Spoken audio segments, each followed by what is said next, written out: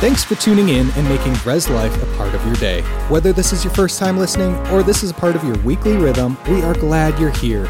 If you'd like to connect more throughout the week, check us out at reslife.org, download our app, or follow us on social media. It's time for today's message, so let's dive in. Tonight we have a treat. We're going to be talking about our recent trip to Pakistan. And I'm going to have Wise John come up here, and Jim Faber, Sydney Faber, and Rusta Jagger. If you guys will come up. We're going to be talking about what God did in our recent trip. And I can tell you this, I've been in ministry for 35 years, been saved for 38. And this was the most impactful 10 days of my life. Since getting saved, we saw so many miracles, and we saw so many amazing things happen that you just can't even, tonight will not be enough to cover it.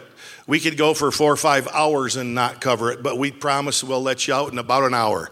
So they told me I have until like 10:20 this evening. No, I'm just kidding. No, we got to be done in about 45 minutes or so. But without further ado, we got Wise John. He grew up in Pakistan, in Lahore. And, this whole thing started because one rainy Sunday night, Julie, stand up. Come on, Julie, stand up. There's Julie and Jairus. That's his wife and son. They came here and they were looking for a church. And it was a rainy night, and she had a friendly person reach out to her and make her feel welcome. So I'd say to all you people who are in like the welcome team, good job. Thank you. You do a great work making people feel welcome in the church. So give the welcome team a hand. What do you call yourselves? I don't even know. What are they called? First impressions. That's what they're called. Shows how much I know.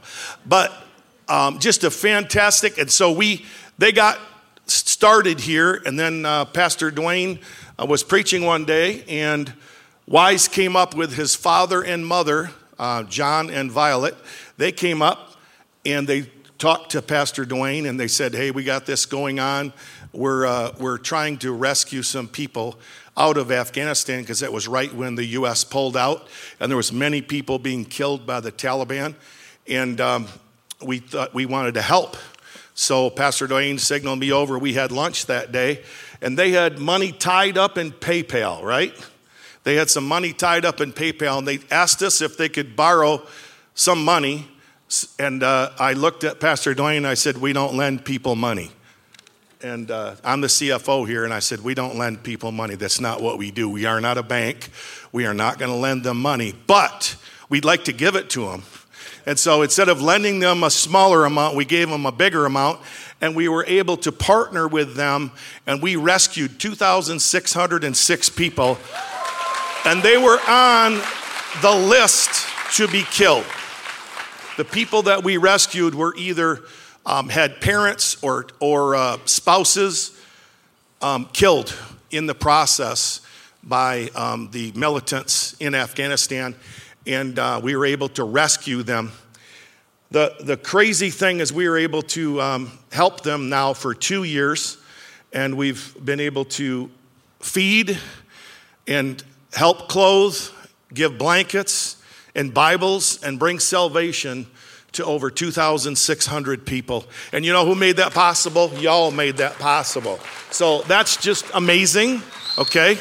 That alone is amazing. But part of that whole process, we went to the first refuge house, and this man came up to me. He was an older man, and he came up to me, and he had been a translator for the U.S., and he was out, and while he was out, the militants came and they killed his wife. They killed 3 of his sons and 2 of his daughter-in-laws. They shot them all right in his house. He came back and he had to bury them all. I know it's a harsh way to start out, but that's life in Afghanistan. It's life. That is normal life, where they have crazy militants running around killing people. And they killed his whole family. He buried his family, and then he was just distraught, and he had someone come to him and say, come with us. We're going to go to Pakistan. There's this group who's taking people into refugee camps into Pakistan. So he went with them. He ended up at our refugee house that is run. And he came to me and he said, he came carrying this box. He came carrying this box. And I said, what is that? What are you doing there? And he says, everything in my house was covered with blood because they had murdered and totally just shot my whole house up. Everything was covered with blood except for this box. He said it was a pair of shoes that my son was going to wear in his wedding, that he was supposed to get married shortly thereafter. He said, well, my son is gone and he'll never wear them, so I would like you to have these shoes. Of course, I started to cry, and he started to cry, and then we all started to cry. But he said, tell my story when you get back. Tell my story of what happened and how the people that gave the money to rescue these people, that they saved my life. And not only did they save my life, he said, I received Christ, I've been baptized, and now I have a home in heaven because they gave. So he said, tell them all thank you. So from him, I can't pronounce his name. Do you remember his name? What's his name? The guy who gave Yeah. Habibullah. Habibullah. That's why I couldn't pronounce it. But he said, tell them all thank you. So from Habibullah, thank you from the bottom of his heart. It was a very emotional moment, as these guys would attest. It was pretty amazing. Right now, we have continued to fund the refugee camps. We have a number of them at discrete locations. Can't tell you where they are. But we're spending about $10,000 a month feeding those people. We feed them 2 meals a day of rice and chicken. And no, they don't get pizza and they don't get Taco Bell, but they get rice and chicken and they get clean water and they have safe place to live and they have blankets and they have Pastor Dwayne every night, because he preaches to them because it's translated up on the roof. They play messages from Pastor Dwayne that's translated into Urdu and into Dari, Pashto. And yeah, so that's what we've been doing for the last 2 years. So it was so wonderful for us to go there. And Sydney, if you would, hand Sydney the mic, Wise. There you go. Pass. There you go. Sydney, when we got there, oh, there you go. This was some pictures of the actual rescues on the buses as they were leaving. But when we got there, I had seen so many pictures of the kids. There was this one young man that he had stuck out because he had this drum, and I knew his story. And the first kid I saw was this little dude. He didn't know who I was, but I felt like he was my best friend. So I hugged him, and he kind of had this like, okay, weird guy, why are you hugging me? Look on his face. But it was just so great because we had seen him get rescued. We had seen him get help medically, and we had seen him grow. And now it's been 2 years, and then to see him face to face was just amazing. There's a picture of him somewhere. That's not him. There's another little boy in there. So, Sydney, just give us your impressions of the refuge camps, and whatever you want to share.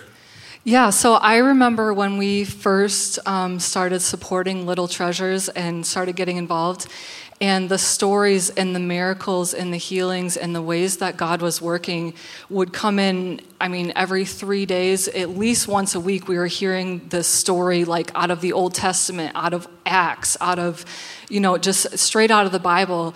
And you're seeing all these photos of the people, and they just start to feel like family after a little bit. It's been 2 years of sharing the photos with you guys and the videos of what we could share with you guys, and getting to see them in person. It was like a second home. Like, it was like seeing family. And you guys are a part of that. You guys partnered with them, with these brothers and sisters over in Afghanistan and now Pakistan. And when we all see each other in heaven, I cannot imagine the reunion that we're going to have. Like, we are all family. You guys are going to just have so many more friends and so many more, just a bigger partnership in heaven because of what you've partnered with here on earth. And it was unbelievable to just, go halfway across the world and then recognize some people. And it was almost difficult to connect, like there were so many cultural boundaries almost. Like, I don't know if I can touch you. I don't know if I can hug you. There's so many things that you don't want to dishonor them. You don't want to disrespect. But when we got there, the only thing that we had to connect with was the gospel. And that was enough. That was all we needed to connect and, cry over things that they had been through, and then cry over how God had worked in their lives and the healings and things that they've seen, and the ways that we've been able to partner with them. That was all that was needed, was the gospel. So, Wise, do you want to talk about how many camps we have and kind of the partnership that we have? Yeah, so we have 15 camps scattered in all over the Pakistan, which are housing 2,606 people. And every day, like Pastor Bernie shared, they're getting fed. But most importantly, I think they are like receiving the word of God, because majority of them are non-believers. And when we were pulling them out, it was not like we are only going to rescue Christians, but this rescue operation was for everyone who was on the target list of Taliban's. So we are so grateful to God for this opportunity that we didn't just rescue them out of danger, but we brought them to freedom in Jesus Christ, because now they know the Lord. They are growing in the Lord. Their faith has been increased, and they are experiencing miracles by just praying for each other. So it's really beautiful to go in this brothers and sisters and to hear from their own mouths that how a big impact you have created by sharing the love of Christ, by sharing Jesus with them. I think nothing can replace that, like when you have a relationship with the King of Kings and the Lord of Lords.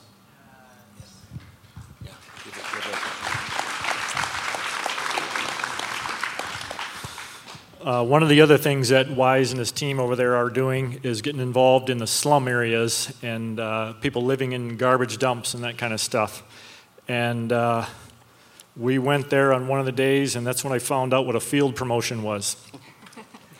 Bernie has been doing all the speaking, and then when we get there, he wasn't feeling well, so he says, "Jim, you're up. Let's go." So we've been listening to the people a little bit, and they talk about their God and what their God has not done for them and how they've been disappointed in their God. And we kind of got together and talked about it a little bit, and I said, okay, we're going to talk about the one true living God and his son Jesus Christ and what he has done for us, and we don't have to do anything for him. So that's kind of what we went in with in preaching the gospel, was talking about the one true living God, and Jesus died on the cross, and what he's done for us, and we can have a relationship with God through Jesus Christ. And I took 5 or 10 minutes, probably 10 minutes with a translator to do that, so it was pretty short, really short and to the point. We had several people come up to us afterward and say things like, I feel clean on the inside for the first time. I feel refreshed. I have joy now. I have hope. And we were supposed to go to there's different areas within the slums. And we went to one area, and a different group found out what we were doing and wanted to hear us talk over there too. So we packed up, went to the second group, shared the same message, shared the gospel message, and we heard the same thing. Several people raised their hand to accept Jesus as their Lord and Savior, and we heard the same stories. I feel clean on the inside. I feel refreshed. I feel new. One woman had a 18-month, maybe 2-year-old son with her that she came up to me and handed me a bottle and said, this was a bottle of poison that I was going to give to my son and take tonight because living in this mess is unbearable, and I was going to take my life and my son's life and just be done with it all. But because of what you said, because of the gospel, I feel new on the inside.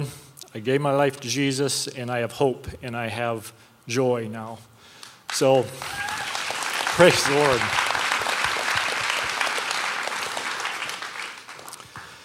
That's what the gospel can do. Along with that,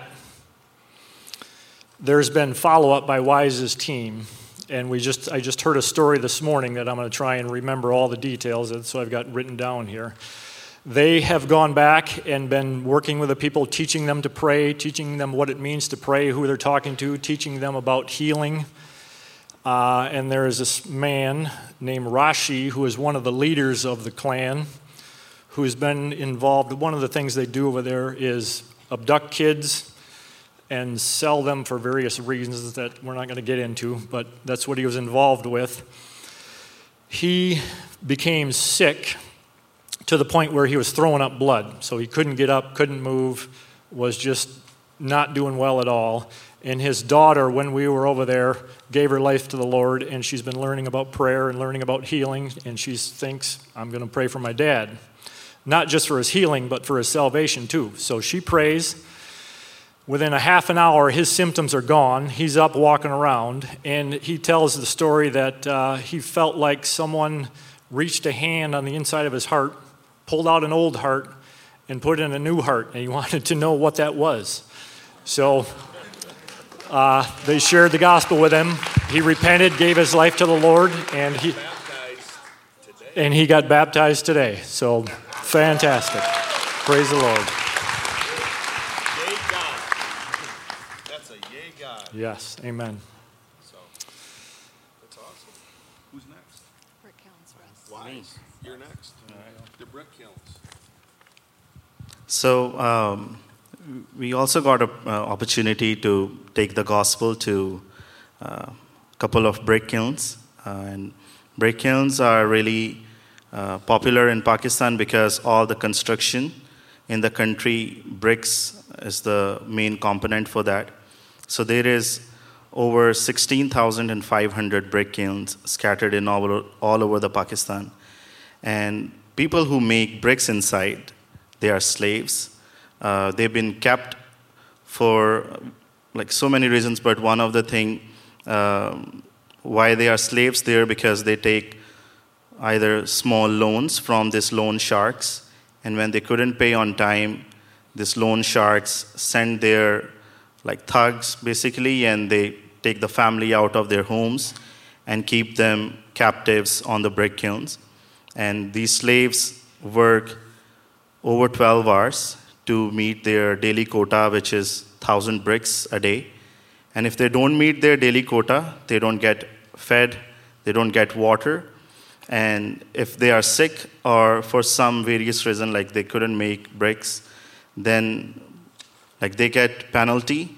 And that is like the kiln owner or his manager, they take your children away from you, or they take your wife away from the husbands, and they like abuse them.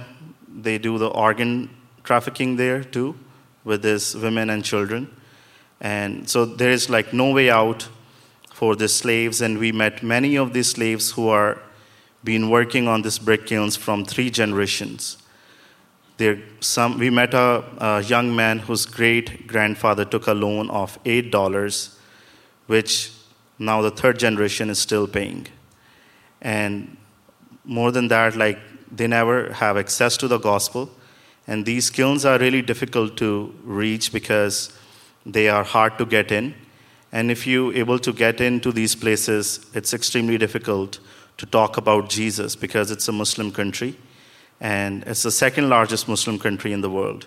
So it's really difficult to talk about Jesus in such places. But we are really grateful to God for this opportunity we received. We took the gospel to these 45 families who were stuck on this brick kilns and never heard Jesus before, even heard the word Jesus before. So we gathered them at a place, and Pastor Bernie shared the gospel. My father translated the word, and it was really special. because I was watching all these people closely to see their faces being lit up because they never had hope before. They were all basically living in extreme horror. They don't know when the kiln owner is going to come and take their wives or children, or even if they are going to eat food today. It was pretty miserable, the conditions they live in. So this was like a wedding day for them. It was a big deal that they did not work that day because we paid a good amount of money to brick kiln owner to give the freedom to his slaves for one day, so they don't have to work one day. So all these people, they wear the best clothes they have because they knew that they're going to meet someone special today. But they didn't know that someone special is Jesus. Because when we introduced Jesus to them, almost all these 40 families, over 150 people, they raised their hands and they received Jesus Christ as their personal Savior.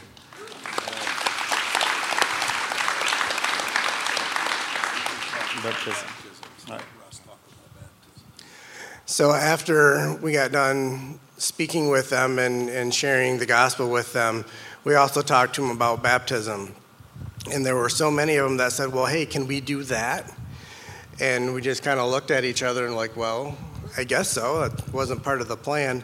But we asked them if they had any water around. So they found, it's called a tube well, right? A tube well. And this is a pump station that the brick kiln owner uses to fill up a pool, and then that pool drains into all of the little channelways into the rice paddies to feed or to supply water to the rice that they grow all around the kilns there that they use for feeding the people. So we had to pay him to turn the pump on. Of course, he wants money for everything. But they turned the pump on, so we had this little pool of water to use, and they just lined up. There's a little stairs going down into the water, and it's not used very often for getting into, so they're kind of slippery and slimy, so we had a little bit of challenge getting in and then helping them in without falling and everything. But it was fun, and it worked very well, but they just kept coming. And there was one lady that we didn't find out about this until about a week later when she opened up to part of Wise's team. But her name is Kinza. And Kinza had the issue of blood like the woman in the Bible who touched Jesus' hem. And when she got baptized, it was actually a little bit of a challenge to baptize her because she kept resisting us. And finally we baptized her. And she was nervous. She was just nervous. So we baptized her, and when she got out, after she had opened up to Wise's team a week later, she told us that when she got out, she felt a cool breeze come over her whole body, and she hasn't had the issue of bleeding since. Wow. Thank you, Lord. And all her pain was gone too. And all her pain was gone. She had bad abdominal pain for weeks and weeks, and I believe her mother was trying to get the kiln owner to give her medical attention, and he kept refusing. But now he doesn't need to. Dr. Jesus took care of it. One of the things we did is, as we continued to travel through the brick kiln, we visited about a dozen homes of people, and the one home we went to his name was Safdar, and Safdar was chained to his bed because he had been sick and wasn't able to do any work. So they took his wife and children away, and they threatened to sell them to another kiln, and they chained him up, didn't give him food or water. There's the chain. And when we got there, he hadn't eaten or drank any water for about a day and a half, so we gave him some water. And this is the one that Russ and I right there are praying for. And when we were done praying, we were going to leave, and he threw himself around my feet and put his head on my feet and begged me. He said, "Do not leave me here. They're going to kill me. And please, do get me out of here." And I don't know if you've ever had anything like that, but I was a mess. I didn't know what to do. So I just said to him, I said, I don't know what it's going to take, Safdar, but we will get you out of here. I don't know what we have to do, but I made him a promise. I said, we'll be back. And so then a couple days later, I was talking with Russ and Jim, and I said, what are we going to do? How much is that going to take? We didn't know how much it was going to take, but we agreed that it was worth it. So I'm not going to say how much it was, but it was more than what we thought, and but well worth it. And so we were able to pay off his debt and set him free. Now, he had been grandfather, father, him and his children, and when we were done, he gave me this brick. This is a brick that Safdar made, and it represents 3 generations of people that were slaves because of a bad system. And they were slaves, and they were not only set free as people from their slavery, but they were also set free because they received Jesus Christ as their personal Lord and Savior. And that's them in their new house. It's a 15 by 15 room, so don't get any funny ideas. It's not exactly a mansion, but they were living in a mud hut with muddy floors and animals with them. So this is a mansion compared to what they had. They have their own stove, that's that LP tank right there, their own food, so they don't have to wonder if they're going to eat from day to day. He has a donkey and a cart, and he's selling fruits and vegetables. This is the guy that we talked about this morning, and his name is Safdar, his wife and their 2 children, and he's free today because we went there. And this is his story, and it's the story of freedom in Christ, but not just freedom in Christ, but freedom from generations of oppression. It was when I say abuse, this is worse abuse than anything I've ever even read about, where they're taking children and like children die. One of the ladies, her daughter was sexually abused by one of the managers, and she died. And they just don't do anything about it. There's no repercussions. There's no police. There's no law. She was only 12 years old. And that's the woman that gave a baby to me, and I thought she just wanted me to pray for her baby. And no, she wanted me to take her baby back to America. And I'm like, I can't take your baby. It won't work. So I hand her back, and then she hands the baby to Russ. And he's like, I can't take your baby. Then she hands her baby to Sydney, and I don't know who else she handed her baby to. Jim, everybody. Whoever would take her baby, she was going to give her baby away because she didn't want her baby to grow up being a slave. So about a week later, this is her right here. This is Miriam, and that's the baby she tried to give us. You can see the pain on her face there. And 2 days later, we were able to rescue her also, and her husband, and her 2 kids. That's the little baby that she tried to give us. And they're living in an apartment now too, and they're living with a pastor, and he has a job in a factory. They're self-sufficient within a week. They're self-sufficient. And that's Wise's team doing that. There's a lot of work that goes in behind the scenes, and he has got an amazing team on the ground over there, and they're working hard, and they're a bunch of wonderful, fantastic people. And it's because of their team that we are able to do this. We can't do anything from here without their team. Their team sets everything up, and their team does everything. So we're just so thankful for Wise and his team. And we were able to have so much impact. You got the one No Longer a Slave video. Can you play that? If we can get that up. This was a powerful moment. I promised you that I would come back. Here we are. You are no longer a slave. You and your family can leave today. You can leave today. You can leave. You can leave. Go get your family. You can leave. because he had no idea that he's going to be released this day. He was just working normally. You can come with us. Take your family. Take your wife. He's eating mud because they didn't eat. Okay. We'll get you some food. I said, we'll get you some food.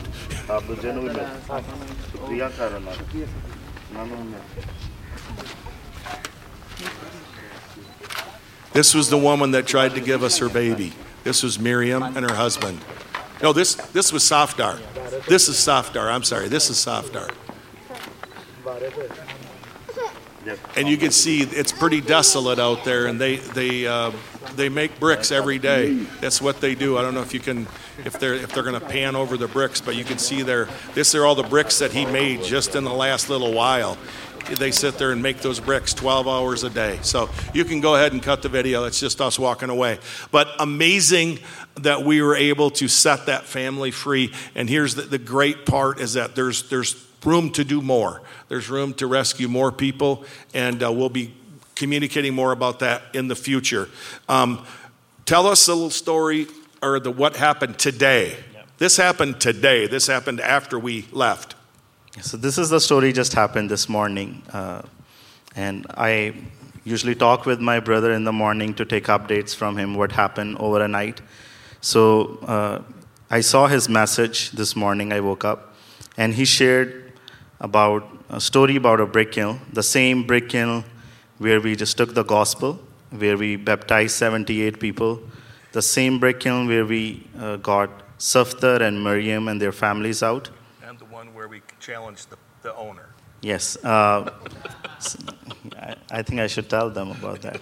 So when we were paying the debt amount of Safdar, we were sitting in the room of the brick kiln owner where he sit and from where he operate everything, where he can monitor people, he has security cameras and all. So we went inside to pay the money, and he was counting the money, and he closed the account for Safdar. And I asked Pastor Bernie, I said, you want to say something to him? And I could tell he was quiet and he was looking pretty angry. So I don't know why I asked him, but I just said it. I was just respectful. So I said, you want to say something to him? And he looked up the scripture, and he shared from the Gospels where Jesus said that he's not pleased. And he looked in the eyes of the brick kiln owner, and he said, God is not pleased with you. You need to stop what you are doing because he's watching and he's going to judge you. And I looked at his face. I was like, what he just said, because I was the translator. If anybody is going to be in trouble, first that's me. Because they have their security too. So he pulled his hair really hard. He looked at me. He said, tell him that he offended me. And I told Pastor Bernie. He said, well, I don't care. He need to stop what he is doing. So, what I shared, one of the things I shared was that the wages of the laborers that you have cheated is crying out against you, and the Lord will judge based on those wages that you have withheld with fraud from the people that are working in your fields. And it's pretty appropriate. Yeah. And it's been since we left, the kiln owner did not show up for 2 weeks. We were really surprised. I was in touch with Pastor Bernie and with other team. I was like, I don't know why he's just not showing up. And he showed up this morning with his family, and he had his grandson with him. And these brick kilns, they are located very, very remote places where a normal person cannot just reach easily, or roads are not paved, and you have to go 2 miles distance you will cover in 55-60 minutes. This is how bad the roads are. So he bring his grandson, and his grandson was playing in the fields, and he got bit by a snake this morning. And it was a poisonous snake, because this 4 years old boy, his body was turning blue, and he was making foam out of his mouth, and he was not conscious. And the mother of this child started crying, and the kiln owner is looking for ambulance, but even if the ambulance will come, it will be too late.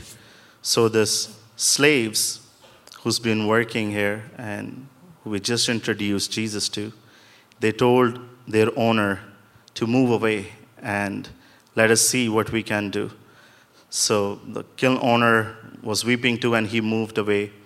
And all these believers, they make a circle around this little boy, and they raise their hands toward him, and they prayed over him, and they commanded that poison to be disappeared in Jesus' name, and they prayed for his healing and restoration.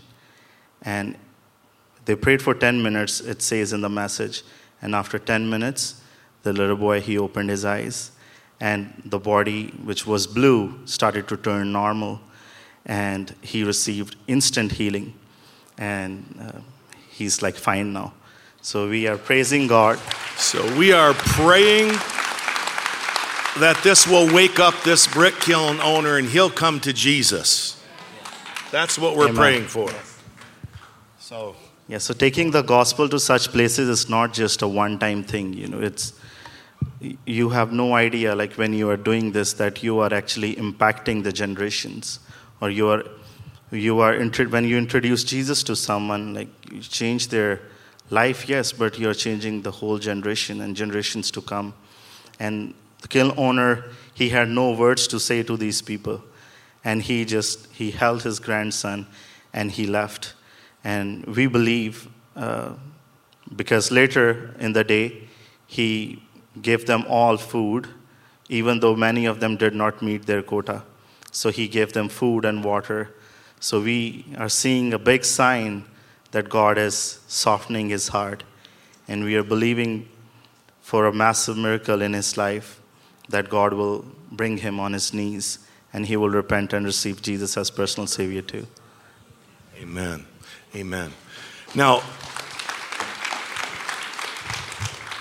we have been translating Pastor Dwayne's sermons into Urdu, Dari Pashto, and it's been going on Facebook all over Afghanistan. That's one particular thing. In Urdu, it goes on Shine Star, and it goes all over Pakistan. But on Facebook, it goes into Dari Pashto, because they speak Dari Pashto in Afghanistan, and it's been going through Facebook. Now, since 3 months, we have had verified 14 million views of Pastor Dwayne's sermons. And I had one of Jared on there, one of Jake on there, one of me on there, but most of them are Pastor Dwayne. And there's 14 million views of these sermons. It's just amazing. And when I say views, I'm not talking, 5 seconds, a click through or whatever. No, these are people that are watching it. And go ahead. Yeah, and because people in Afghanistan, they don't have any, we are reaching people through audio Bibles, but there is a large number of audience which are educated and use the social media. We are working on that, and it's been just producing such massive fruit.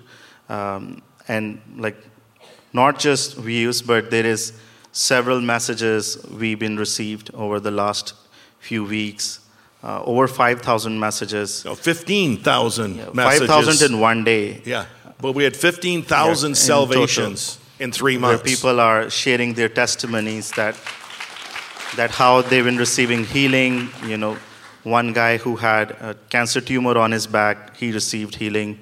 One mother, she had kids who have, one was blind and one was deaf, I think, and the deaf ears opened as she prayed over them. And a lot of people groups which are not easy to unreached in Afghanistan, we are targeting them through social media. And a lot of time, the government of Afghanistan, because it's in the hands of Taliban, they strike down these videos as we upload, but we are blasting them with the videos. So when they go for one, they have hundreds more. And it's been amazing what God is doing in that region, and just through the technology. So we are really grateful for Pastor Dwayne and his sermons, that he is letting us use those in different languages because it's just producing so much fruit in the field. And now we're almost done translating Your New Life into Dari Pashto, and then we'll start making that available to anyone to download for free too. So they'll have a written version of Your New Life. So between the messages, the Your New Life, now we're translating other materials, and so there's a lot of translation work going on right now. We're also distributing the treasure from World Mission. We're distributing those in those countries also. So just a tremendous amount of things going on. Do you want to talk about the couple of, like you had about 10 people that said, I received salvation from all those different individuals. We got direct messages from literally tens of thousands of direct messages from people that thanking us for putting the message on. Yeah, so we can't share the names or the screenshots on screen because these people are still being discipled in Afghanistan. But this is one of the message we received. This guy said, I had stage 4 spinal cancer and doctors gave me 6 months to live. I stopped on your video on Facebook where you shared about walking with God. It touched my heart and I began to pray at the end of your message in Jesus' name and felt tingling in my body. A week later, my doctors did my tests again and found no cancer. Thank you for speaking life into my dying body. And we've got about 5 minutes. Can we talk about the one leader that we had that we can't talk a lot about, but we can say a few things? Yes. Can you just talk about that situation? Yeah. We've got to be careful so we don't get anybody hurt, that's all. In this trip, we also got a privilege to meet with one of the really influential leader of Muslim community. He had some questions. So my father asked me, he knew that like Pastor Bernie is coming and he heard his sermons and he met him a few times. So he know like who is he, and he asked me if he is willing to talk with this person. And I asked Pastor Bernie, and he said yes. But after I asked him, I thought why I asked him, because he's so bold when he says some things. And this guy we were going to talk, he's a dangerous person. He's a dangerous person. So we all went to his residence, and we all sat down, and he started. No, night before he told me, "Hey, Vice, get ready. I'm going to speak from the Matthew, and we are going to talk about care for the poor and needy." And so I was all ready. I did my homework. I was like, "Okay, let's do it." And as we sat down in this leader's house, he whispered in my ear. He said, "Oh, I'm not going to share anything I shared last night with you." And I looked at, that's called pulling an audible. I looked at him. I was like, I can't say what I said, but I said, "Oh no, that's not good." But I'm glad that he was obedient to the Lord, and he said what he said, because what he shared with this leader, that just did something unexpected. None of us was even dreaming, and that is like this leader, he received Jesus Christ right in front of us, and he is so highly ranked that he has the whole city and several authorities over his community, that over his one word, mobs and mobs can gather and they can attack or do things whatever he say. And when we were sharing the gospel with him, I was very numb, because the whole time I was just waiting for his response to come. Because I was like, he is saying what he is saying, and I can't, if he is sharing, word of God, I should be accountable and say everything he is saying. If I don't, God is watching. So I said everything he is saying, and now I'm concerned about the response of the leader, because they have Guns. all the like guns.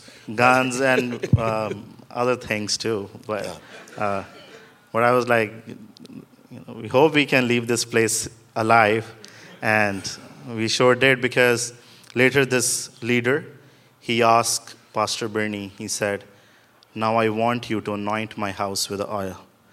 And he visited every room, anointed his house with oil, and then he shared some of his plans he was planning to do, and can't talk about those, but it was pretty horrific what he was planning. But we are so grateful to God that not just him, but over hundreds of thousands of people's lives will be saved because of this one person coming to the Lord.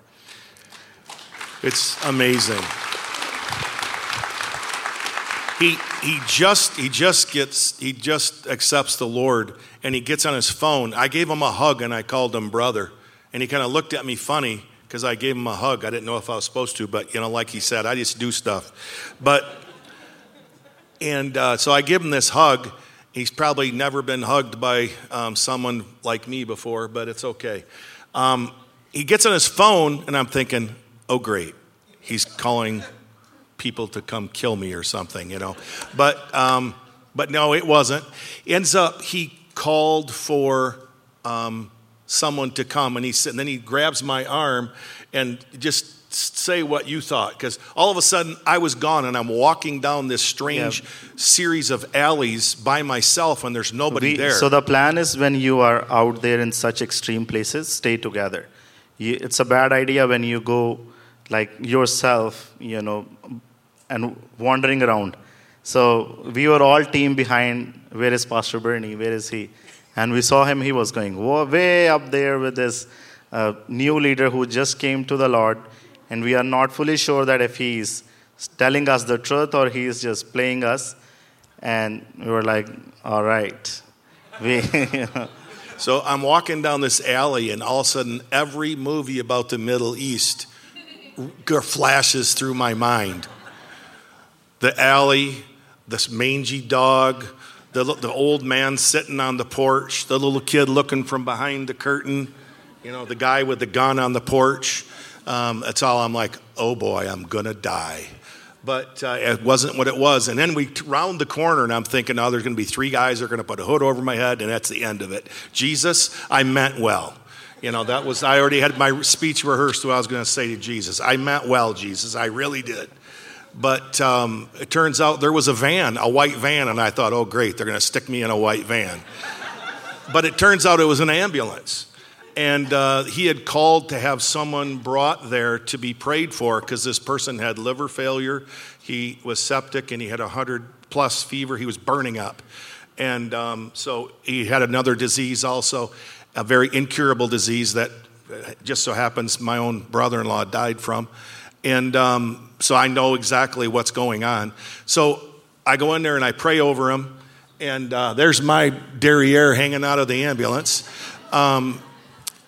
But I pray for the guy. Just pray like I'd pray here. Every organ function to the perfection you're created to function, with no malfunctions.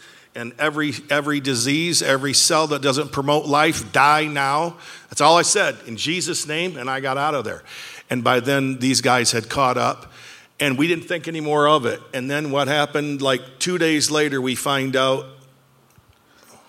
Not 2 days, it's way long. We find out 8 hours ago, 8 hours later. Oh. 8 hours later, we came back home, I think, and we had another camp to visit. So we came back home, find out that this guy who is in the ambulance, he's discharged from the hospital. And he has, I talked with this guy, and he showed me his reports, in which says that, liver normal, his blood looks normal, his fever from 105 to 98.6. And he showed me the reports, and he said, look what Jesus did for me, and I told Pastor Bernie and the team this testimony that God has saved the life of this guy, and his liver is just, doctors says that it looks like a new liver, and he was, you want to share more? He was not doing good. He was on his way he would have died. That's the bottom line. He was having liver failure, and he was on his way to basically to die. And God totally saved this man's life. And since that happened, a whole bunch of other people have come to know Jesus Christ because they all knew he was very sick. And God raised him up, and then a bunch of other people all got 15 saved. more. Yeah. 15 additional people got saved, all because of that particular situation.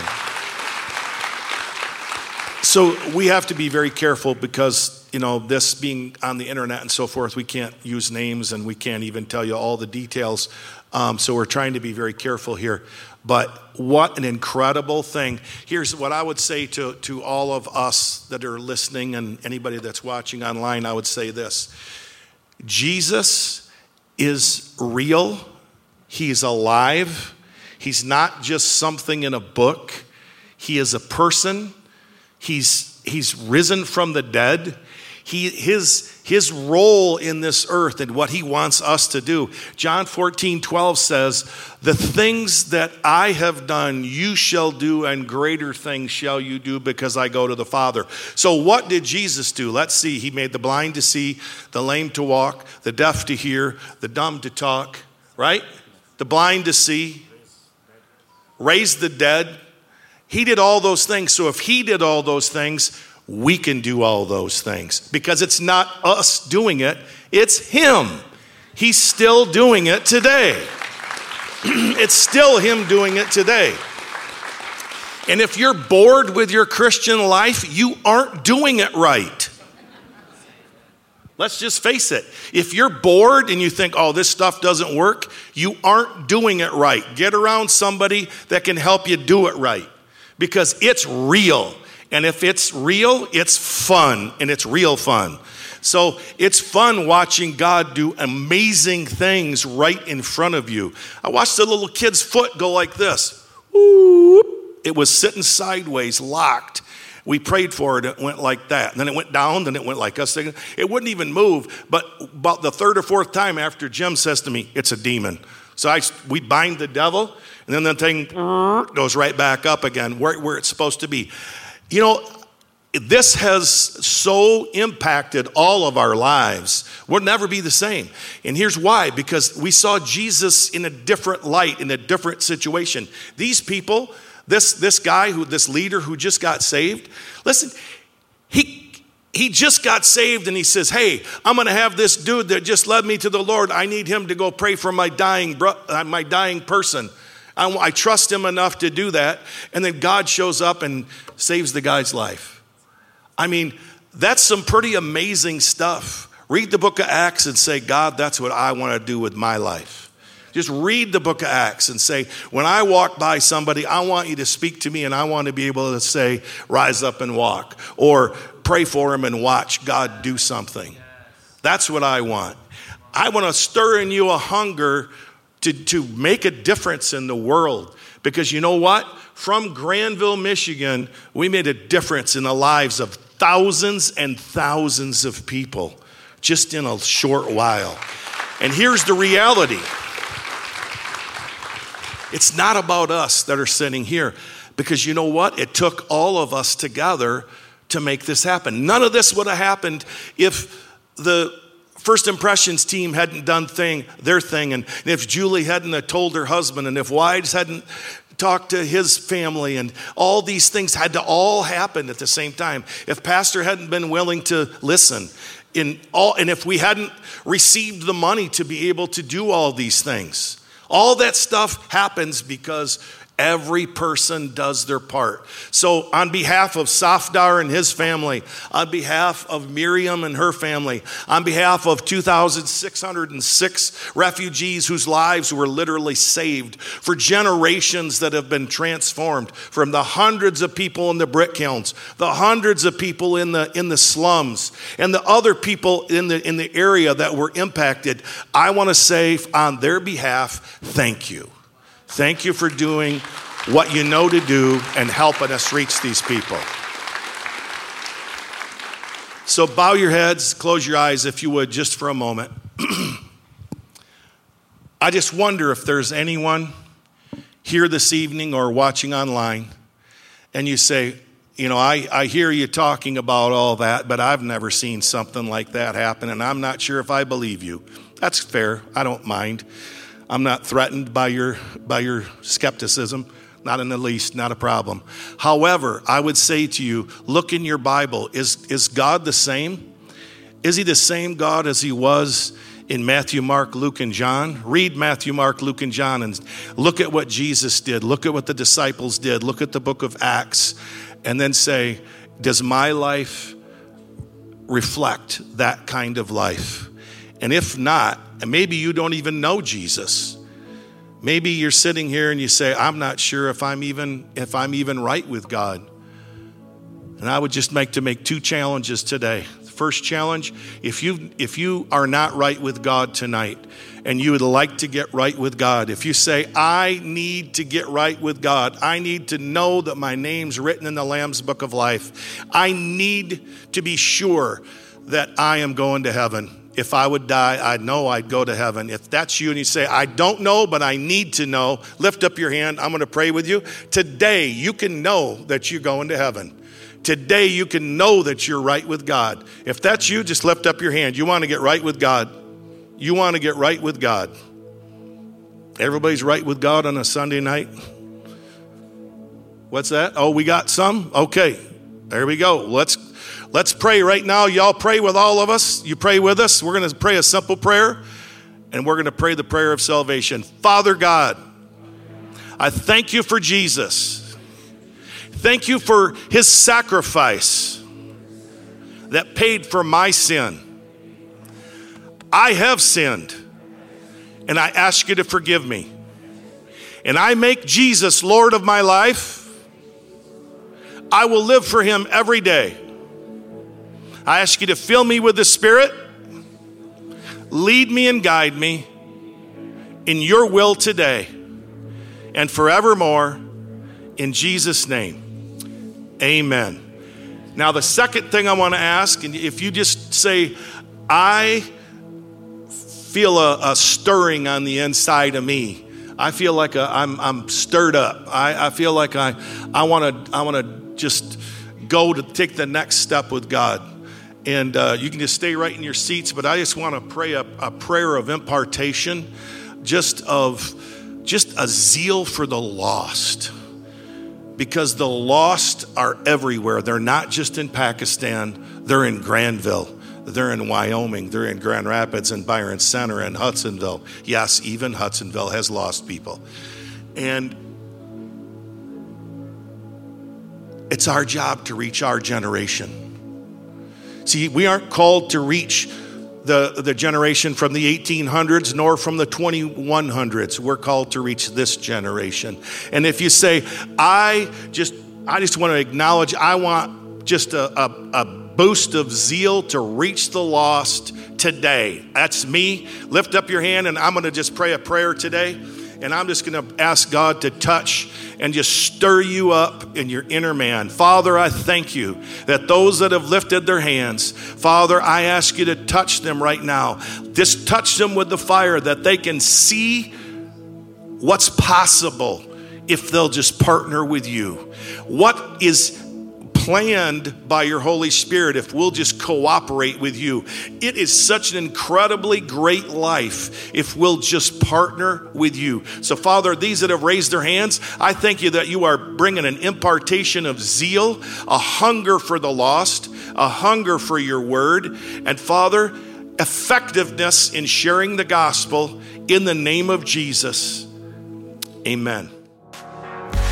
Thanks for listening. We hope you've been encouraged by this message.